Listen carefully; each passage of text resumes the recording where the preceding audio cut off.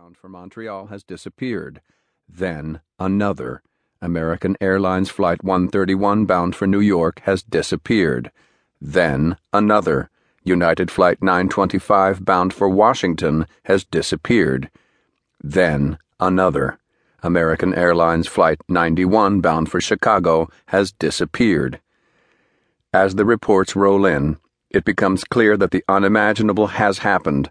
Al-Qaeda terrorists have hijacked 7 planes carrying at least 1,500 passengers and blown them up as they crossed the Atlantic. It is the second deadliest terrorist attack in history, surpassed only by the 9/11 attack itself. The following day, as images of debris floating in the ocean fill our TV screens, the terrorists' martyrdom videos are delivered to Al Jazeera and broadcast to the world.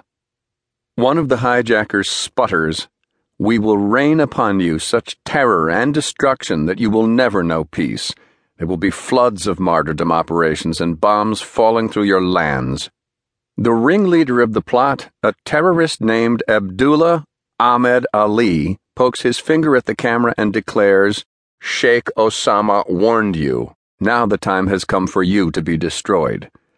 5 years after striking the Pentagon and World Trade Towers, Al-Qaeda has launched another mass casualty attack to rival the destruction of September 11th, 2001. A scenario like this did not happen, in part because the following scenario did. Just before dawn on March 1st, 2003, 24 heavily armed Pakistani tactical assault forces move in and surround a safe house in Rawalpindi. A few hours earlier, they had received a text message from an informant inside the house. It read, "I am with KSM." Bursting in, they find the disheveled mastermind of the 9/11 attacks, Khalid Sheikh Mohammed, in his bedroom. KSM lunges for a rifle and shoots one of the Pakistani soldiers in the foot before being finally subdued. He is taken into custody along with another senior Al-Qaeda operative, Mustafa al-Hassawi, the paymaster of the 9/11 plot. In the safe house, they find a treasure trove of computers, documents, cell phones, and other valuable pocket litter. Once in custody, KSM is defiant. He refuses to answer questions, informing his captors that he will tell them everything when he gets to America and sees his lawyer. But KSM is not taken to America to see a lawyer. Instead, he is taken via a third country to a secret CIA black site in an undisclosed location. Upon arrival, KSM finds himself in the complete control of Americans. His head and face are shaved. He is stripped naked.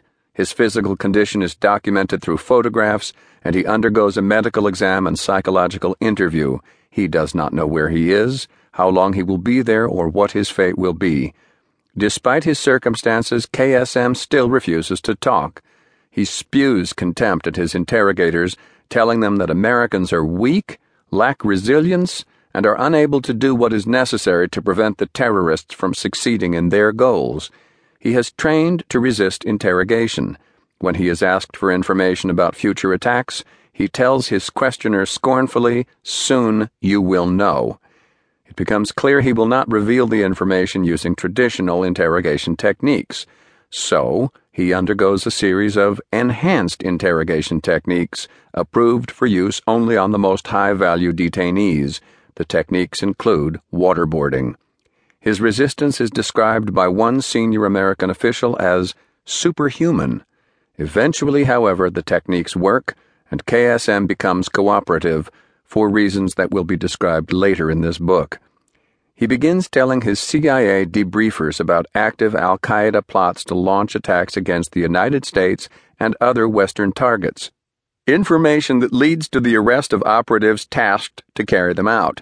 He holds classes for CIA officials, using a chalkboard to draw a picture of Al-Qaeda's operating structure, financing, communications, and logistics.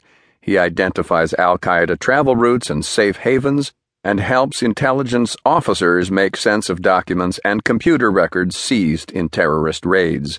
He identifies voices in intercepted telephone calls and helps officials understand the meaning of coded terrorist communications. He provides information